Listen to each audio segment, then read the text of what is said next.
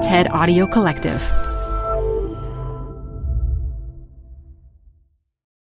This episode is brought to you by Progressive Insurance.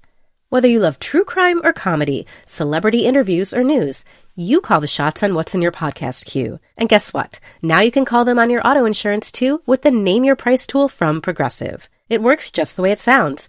You tell Progressive how much you want to pay for car insurance, and they'll show you coverage options that fit your budget. Get your quote today at Progressive.com to join the over 28 million drivers who trust Progressive. Progressive Casualty Insurance Company and Affiliates. Price and coverage match limited by state law. Hi, I'm Debbie Millman. Canva is great for designing visual content for work, no matter what industry or department you work in. Now your next presentation with Canva Presentations. Start with a professionally designed template and use it as a springboard for your design. It's a serious time saver. Time to present but can't be there in person? Enter Canva Talking Presentations. Record yourself presenting and add your talking head to your slides so your audience can watch your perfected presentation anywhere, anytime. Start designing today at canva.com. Designed for work. This is the 10th anniversary of Design Matters, and to mark the anniversary, we're replaying some favorite shows from the archive. This one, an interview with Peter Mendelsund, was recorded in November of 2011. This is Design Matters with Debbie Millman from DesignObserver.com. On this program, Debbie talks with book jacket designer Peter Mendelsund about what makes a great book cover, about rebranding classic authors, and about his fears of the iPad and the Kindle. I feel the hot breath of the Kindle on my neck when I'm working. I know that there's going to be a moment where I'm going to be out of a job. Here's Debbie Millman. Peter Mendelsund used to be a classical musician, but then one day he woke up to find that he was 30 and a new father and in need of a more lucrative career. He knew he liked to read and to make things, and so after 6 months of making CD cover art, Mendelsund showed his portfolio to a friend of a friend named Chip Kidd. A week later, he had a job at Vintage. It was his first and only paying gig as a designer. In the decades since, Mendelsund has become an associate art director at Knopf and has designed book covers for the likes of Kafka, Nabokov, and Dostoevsky.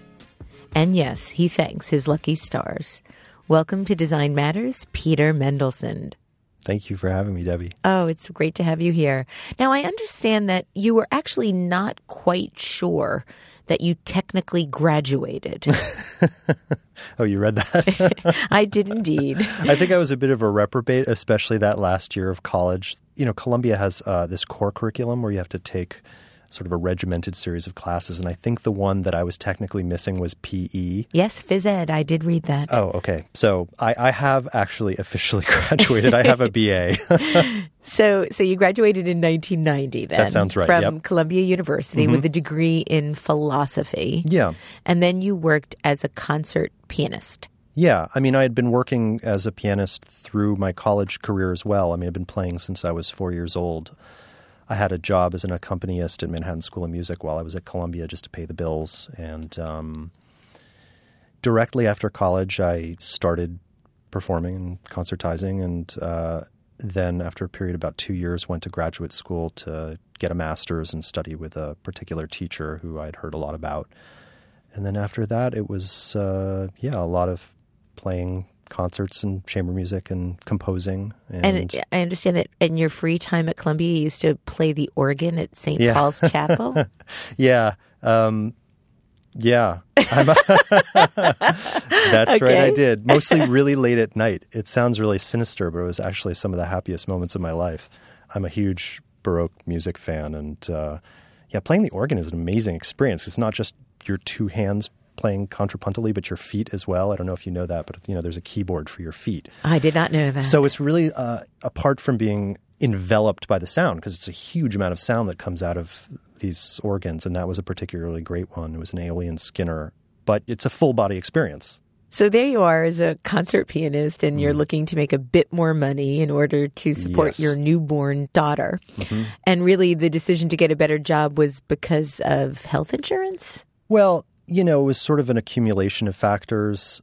Being a classical pianist is a really hard row to hoe. Of all the careers I can think of, there are very few that are quite as difficult, and difficult emotionally and mentally, but also just challenging in terms of making a livelihood. I think you could probably count on two hands the amount of people who are really doing well financially as classical pianists. Plus, it's a very solitary career, and I was very happy doing it. But there comes a point, I think, where everyone needs to support their family, and it was a decision I was very reluctant to make, and it took a fair amount of prodding from the people around me to sort of help me to make the decisions I needed to make to actually change careers. It was a huge event in my life, but I just think I'm incredibly lucky that I managed to meet the right people at the right time and happened to have the right constellation of skills to sort of end up in this amazing field. I really, every day I come to work and I just think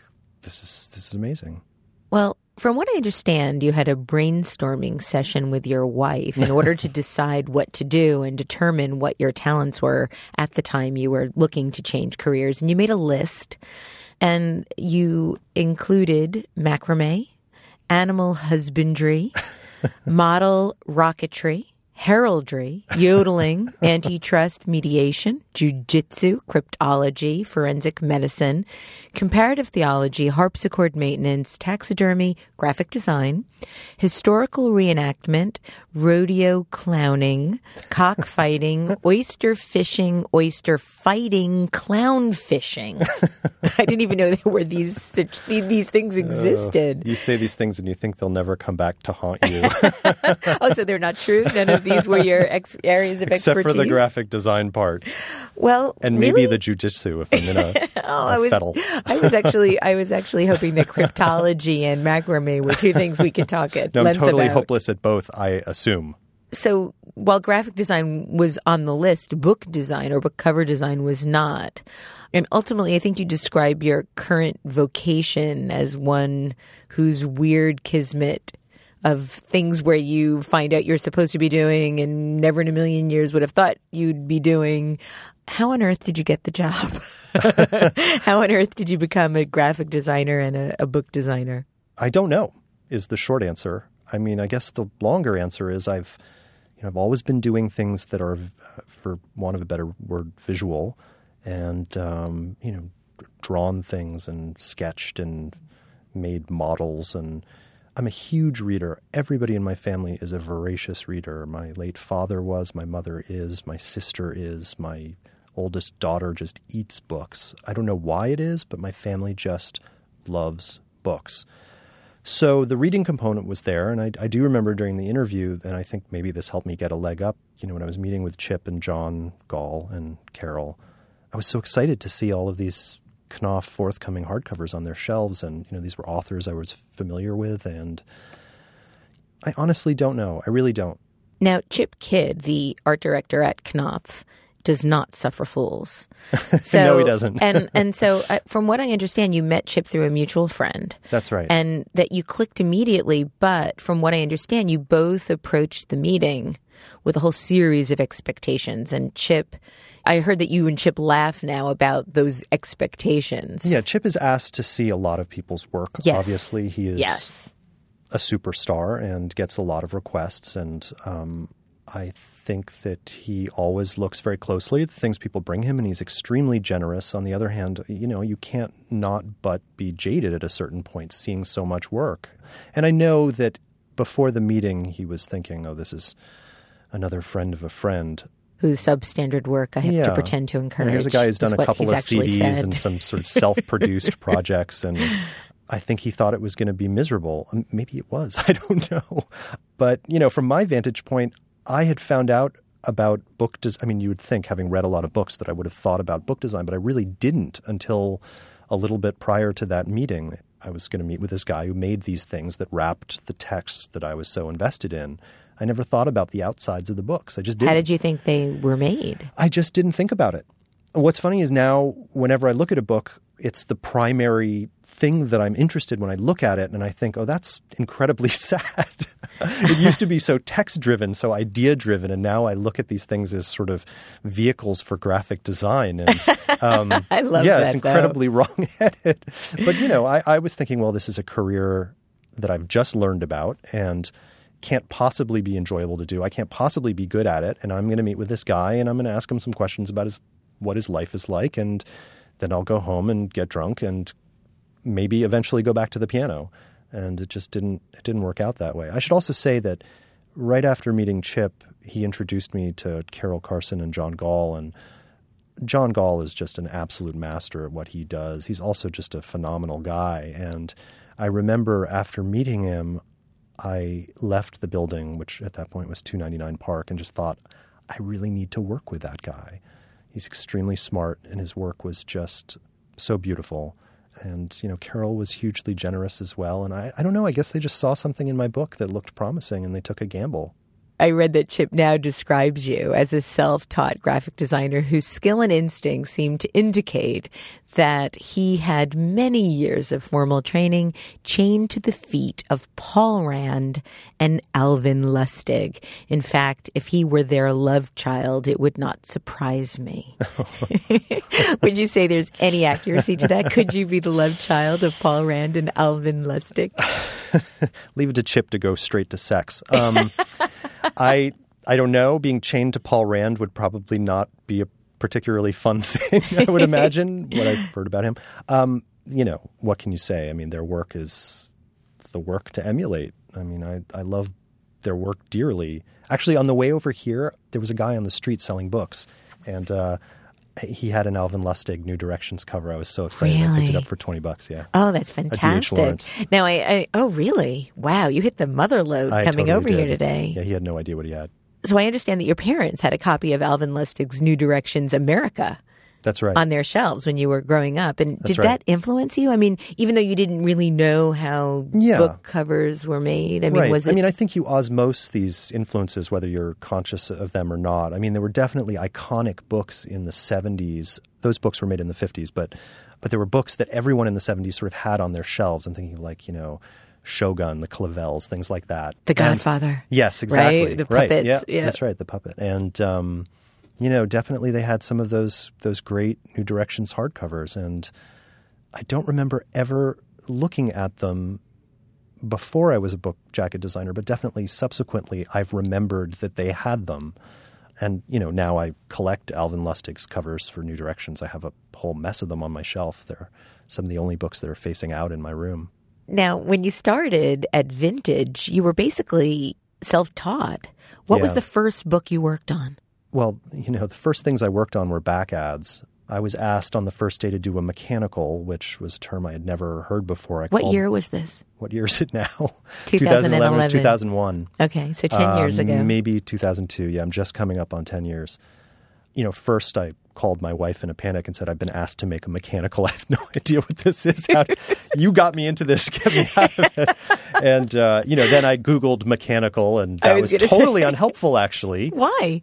Well, because the word mechanical is an incredibly vague and rich word. It means a lot of things, but, the actual markup of a book jacket was not one of the things that came up. So I ended up asking another designer, and they were hugely patient with me, and I made this really horrible back ad for someone else's design with huge horsey type, and I just had no idea what I was doing. I mean, it was definitely a learn-on-the-job experience. But yet, Chip, as I mentioned, he doesn't suffer fools. He would not have helped you get a job there if he didn't see some remarkable talent in you. I can only assume that that's true, because I think the beginning, it must have been rough for the people around me because I really did not know what I was doing. But, I'm a fast learner, and I think if you've learned to play the kind of pieces on the piano that I play, you've done harder things in your life than learn how to do a back ad for somebody. I mean, I know that sounds incredibly conceited, but I guess what I mean is I picked these things up, and I think anybody could pick these things up. The aesthetic learning curve was steeper, I would say, in terms of learning what makes a really great book jacket. So what makes a really great book jacket? Oh, wow. I'm I'm sorry, you led me there, Peter. You have to answer. Well, I mean, I guess the bottom line is that it has to be beautiful, whatever you think that means. It has to either be stunning, shocking. It has to gravitationally pull you towards it. It has to be pretty. I think a lot of things about book jackets, but all of those things aside, the primary thing it has to be is pretty. It has to catch your eye. I mean, a book really does three things. It advertises itself before you buy it. It obviously contains the text that you read. And then it interacts with you after you've read it in your house. So anyway, the first part of that equation is that it has to sell you the book. So in a way, that's a big part of what we do as designers is advertise the thing. So it has to be compelling on some level. And then I believe the jacket does other things in those subsequent two stages, but you don't get to those stages without the first stage. You got to make the sale. What makes a really great book jacket, though, I think, is a book jacket that evolves along with the reading of the text. That there should be, I think, ideally some point when a reader's reading a book that you've worked on where they will casually look at the jacket you've made and there'll be some sort of connection made, that you have made some sort of nod towards the text, towards the narrative, towards whatever the author's themes are, that will emerge at that point. And then I think you have to do a jacket that will stand the test of time in the sense that people will want it in their house, because these things are ultimately, souvenirs of an experience of having been somewhere. It's like when you go to a foreign country, you pick up something to bring back with you. It's a token of your having been there, and it contains a little piece of that place. And I think the jackets should do the same thing, that they should be a mnemonic device for reminding you of this incredible experience you've had, and you should want to keep it around. So I think, really the great jackets perform those three functions. I cannot believe I answered that question. And you did it so beautifully. Thank you. That was magnificent, Peter. Because you've done so many books and you've worked with so many amazing authors, world-renowned writers, there does seem to be quite a big difference between the visual language of your typical bestseller and the visual language of a book that's written by, say, Dostoevsky. Mm-hmm. Can you talk a little bit about the different approaches that you have to take for different types of books? What we try to do, I would say, when we're making a book jacket is first and foremost, like I said, you're trying to sell the book, so it has to be pretty. Another thing we do is that we try to represent the text. We read the book and we try to represent the narrative. Do you read every book that you design? I mean, there are some outliers. If I have to read a 1,000-page history book, I may not get through the whole thing. The truth is, as my career has progressed, I've actually had to do more work for whatever reason. I always thought you got to be at a certain point and you could sort of hand things off to other people. But strangely, between the Knopf and I'm also the art director at Pantheon, so I have that whole list as well. I have freelance art direct, Japanese imprint. The workload is such that increasingly I'm finding it difficult to get through everything. I'm also working on editing these days, so I have manuscripts from agents that I'm reading through. Wow, so you're doing editing in addition to art direction. That's a very big jump. I guess, although they're both professions really are concerned with parsing text. As an editor, you don't really have to reinterpret text, but you do have to be able to read deeply and, pull out the narrative strands and all of that. So, but you're looking at work before it's signed if you're looking at work from agents. Right. That's right. So are you now determining who gets published? It's a very complex process getting someone published. It's really more of a communal effort than it is one man's work or one woman's work. You read the thing, and if you really love it, then you have to assign readers, and they give reports, and everybody convenes. And there are very few editors who decide that something gets published these days unilaterally, the market being what it is. You want to feel pretty sure that the book you're putting out there is of literary merit, but also, most importantly, is going to make the company money. So is there a tension between those two? Well, without crowing about Knopf too much, I mean, I feel that one of the things that Knopf has always done very, very well is maintain their literary standards while still putting out these books that sell incredibly well. I mean, there have been so many examples over the years. Just now we have this fantastic Julian Barnes book out that just won the Booker Prize. We have the new Joan Didion. These are books that are on the sentence level extremely meticulously well written, and yet obviously are pleasing to a broad audience. We have the new Murakami, which everybody seems to be turning out for, which Chip designed a beautiful cover for. You know, these are books that don't sacrifice their literary merits for popularity. And one of the reasons that I've stayed at Knopf all these years, I mean, the biggest reason really, other than getting to work with Sunny Mehta, who is my hero, is that we get to work on these books that are just fantastic to read. Now, why is Sunny Mehta your hero? I think he's one of the few people at the helm of a large publishing company who has impeccable taste, who lets us do our job, who's very interested to hear what we thought, not just about how the book should be presented graphically, but what we thought of the book.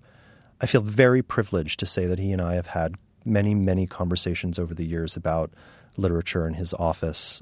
And, you know, I really cherish those moments almost more than any other in publishing. I would imagine that he still has unilateral approval over who gets published. I think he has unilateral approval over everything.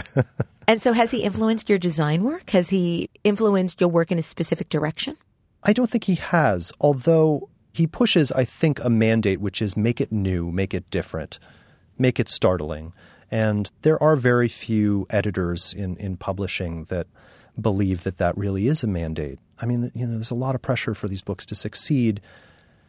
And that pressure tends to translate into people thinking that the safe thing to do is to do what worked in the past. So the methodology that I'm describing to you that I think Sunny subscribes to is one that is exactly the opposite of that. You know, for instance, those Stieg Larsson books that we did never would have looked the way they did with a different publishing house. They would have looked like big thrillers. Right. And I think hopefully those books look big still, but I don't think they look like your ordinary thriller. And that was really because Sunny is willing to leave the comfort zone time and time again. I want to come back to talk about the Larsson books in a few moments. But in your years as a cover designer, you've designed for almost every imaginable genius, living and dead. The list of your covers reads like a who's who of the 19th and 20th centuries.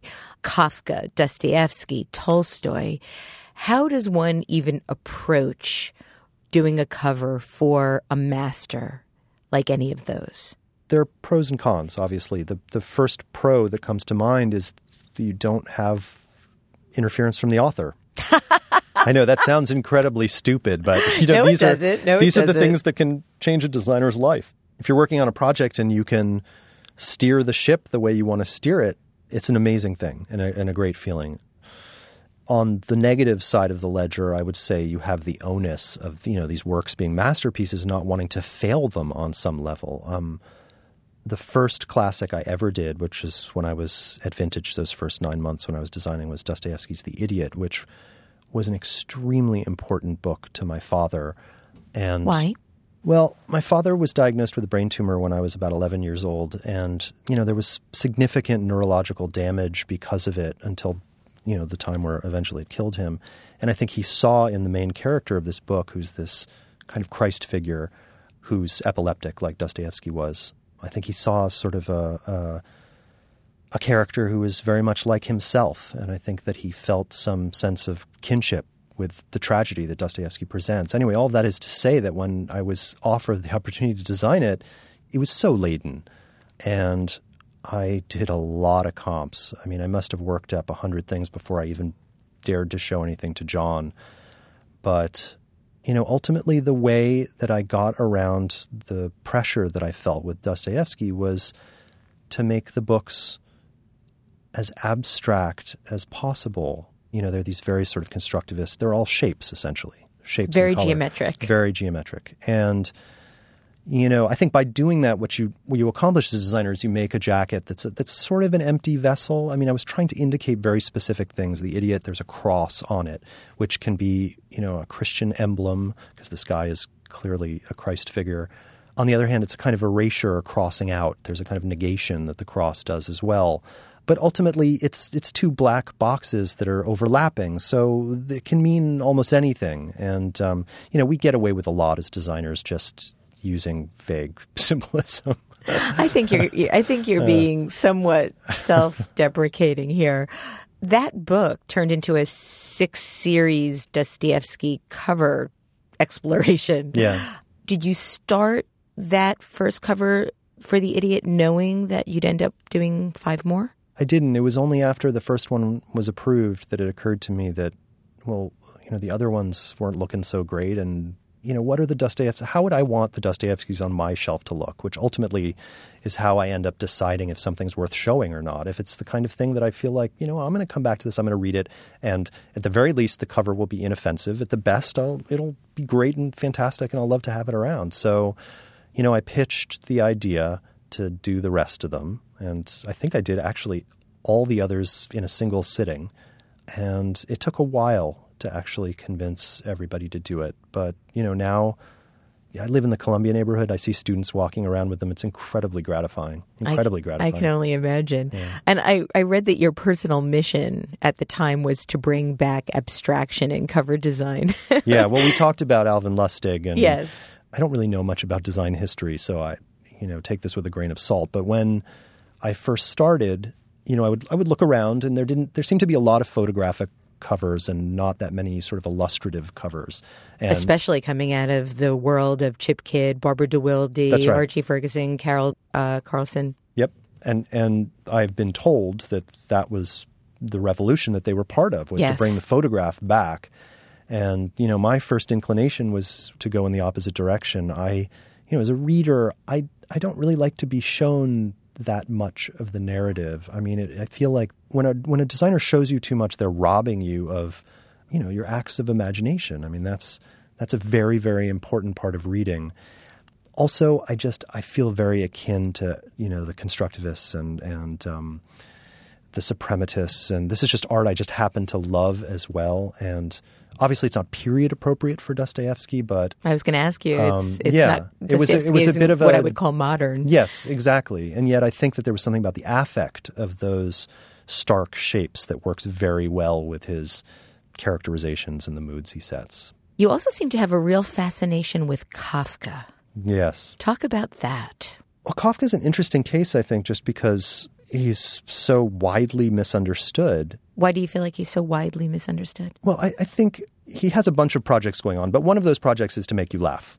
And I've always felt that Kafka is someone that's thought of in terms that would be uncomfortable to him were he to be alive. I think of him as a very yay-saying author, not a nay-saying author. And I think he's often put forward as a writer who's dealing with the darker aspects of human nature. And I don't think that's who he is at all. And so part of the project of sort of rebranding him, I guess, was to bring some of the sunlight back in, to have people sort of reassess who this guy is. Why is there color on this Kafka? I thought he was this depressive Middle European guy. I always sort of wanted to start the conversation. So you're trying to rebrand Kafka? Yes. That's exactly what I'm trying to do. And there are other authors I want to rebrand as well. Like who? A lot of these authors who are on the Pantheon backlist and have been for years are people that I've been interested in. Michel Foucault I did a couple of years back. We did every single last one, which was a huge undertaking. So when you're talking about rebranding, are you talking about a visual rebranding that you think will influence the way that somebody is ultimately thought of, or are you really looking at reframing the book? Well, I think it's both. I think the cover is the representative out in the world of the book that it's wrapping, and I think that if you put forward a visual argument of some kind on the cover, that you're really asking people to look at a book in that particular light. With Foucault, a lot of his covers in the past have sort of dwelled on sort of the biographical aspects of the writer, the kind of the gay stuff, the sadomasochistic stuff. I felt, here's this guy he's really fascinating, extremely whimsical in his own right, and can we do something that will sort of change the conversation for him? And so we did that. Marguerite Duras is someone I'm interested in redoing. In what way? Well, The Lover is a pillar of the Pantheon backlist and is an absolutely spectacular book. I just reread it recently with a view to redesigning it, and it's hard to even imagine that cover differently. I hear it all the time. And the truth was, all the more reason to do it. This was an interesting experience, actually, because I thought, well, it's been so many years since we've repackaged. Was it Louise Feely that did the cover? It was, and it's absolutely gorgeous. It's a picture of Marguerite Duras, a young woman.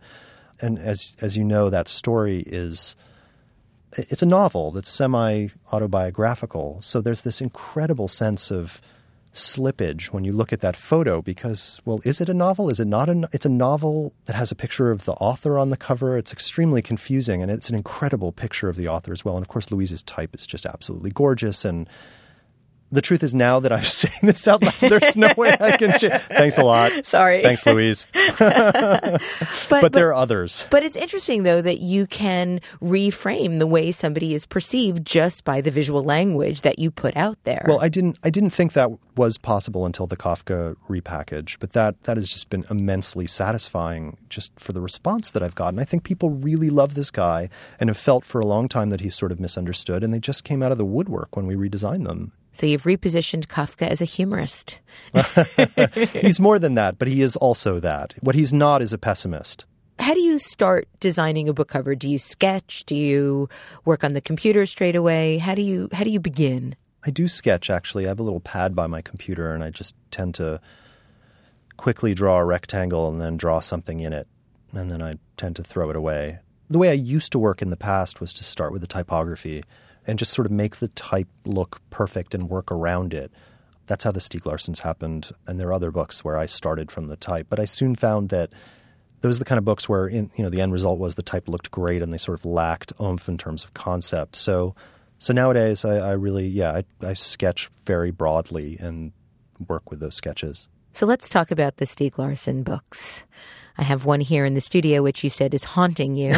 Why is that? Just because it's peering out, staring at you? I just worry that it's the only thing that we're going to talk about. Oh, gosh, no. I do these interviews and right off the bat, the first question I tend to get is, what is it like to be the Stieg Larsson guy? Well, they are remarkable. They are reframing what is acceptable for a bestseller.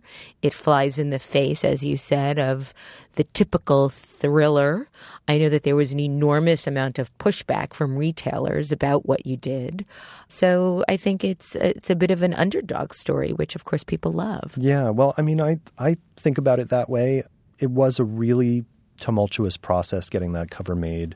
That being said, there's so many covers that the road to the printer is just so fraught and bumpy. Isn't that more often the case? I mean, I just know in design in general, it's a bumpy, fraught road. Like I said before, I think the economics of it are such that no one wants to make a mistake. And so people are very frightened of doing anything unusual. And yet sometimes you do something that's unusual and that grabs people's attention and it ends up selling more units. What I worry about with the Stieg, I've never said this, but what I worry about with the Stieg Larssons is that there's some sense of false advertising about them. I mean, these are very violent, gruesome kind of Grand Guignol books.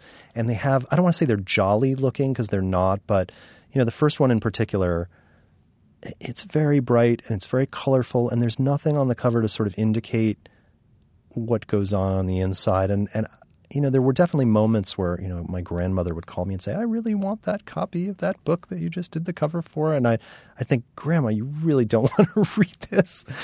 And I say this knowing that they are also sort of Trojan horses in a way for a very liberal, pro-feminist agenda. Absolutely. And I'm proud of that aspect of those books. There's no question about it. And yet there is also a kind of torture porn aspect to them that I'm not entirely comfortable with. And sometimes I do wonder if the covers had participated, I guess, more in those tropes that we're used to seeing, blood and that sort of stuff, that somehow they would be more representative of the books that they're the jackets for. When you were designing the original cover, did you anticipate that there would be a lot of pushback? No. And actually, to be totally frank, I started from a much bloodier place than I ended up with. What was surprising to me is that that's not what people wanted. There's always pushback. I think in this case, because Sonny was so clear right from the beginning that this book was going to be huge, he generated a fair amount of enthusiasm about it. And with that enthusiasm comes the onus of having to succeed. I mean, if Sonny wants a book to do well and feels pretty certain that this is a book that has got the magic touch, then everybody wants to rise to the occasion, which obviously means me, but it also means the people in the marketing divisions and the sales divisions, and everybody wants to do it right. And that means that there's going to be a lot of conversation. Were there any other designers working on covers besides you, or were you always the person that had this job? I was the guy beginning to end. And since then, I've I've been the guy for, we get a lot of these big budget mysteries in now, and I guess it's just assumed I'm going to do them. If there's a Norwegian, Scandinavian, Laplander writer out there who's writing, violent crime, I'm your guy. Good to know. Do you think that the Kindle and the iPad are influencing your work?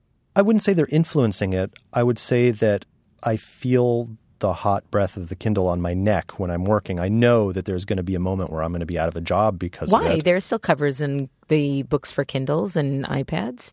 I don't think they're quite the same as the covers that we have on physical books. I mean, I don't have a Kindle. I have an iPad, which I use to read, actually, and I have not read an actual physical book in a fairly long time. I read almost everything on it, and it's very hard to get to the cover of the book. I mean, you see it when you buy it, and then it opens when you tap on it, and then that's pretty much the last you see of it. The Kindle, I really need to handle one. I haven't.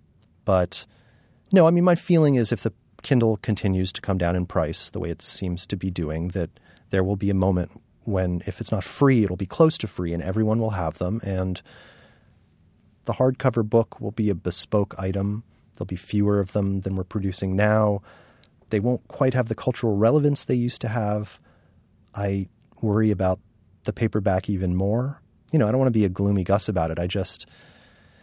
It seems if I'm going to be really open-eyed about it, that there's a very good chance that I won't have a career in 5 years, maybe less. I mean, I think about this a lot.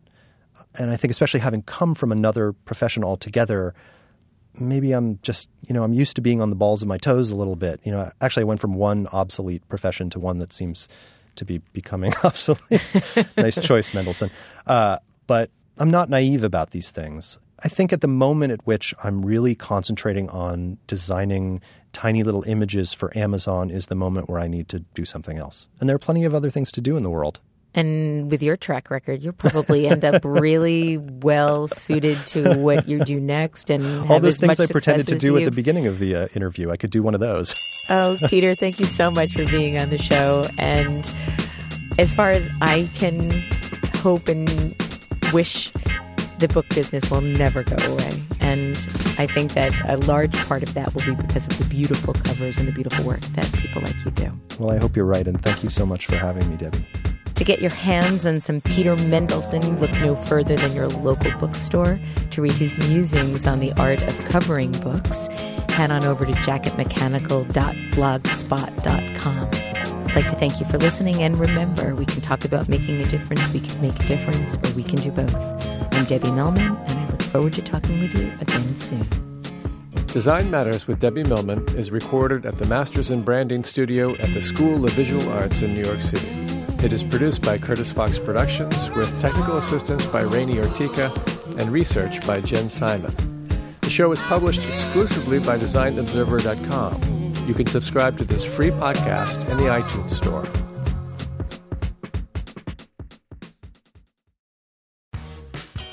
You're growing a business, and you can't afford to slow down.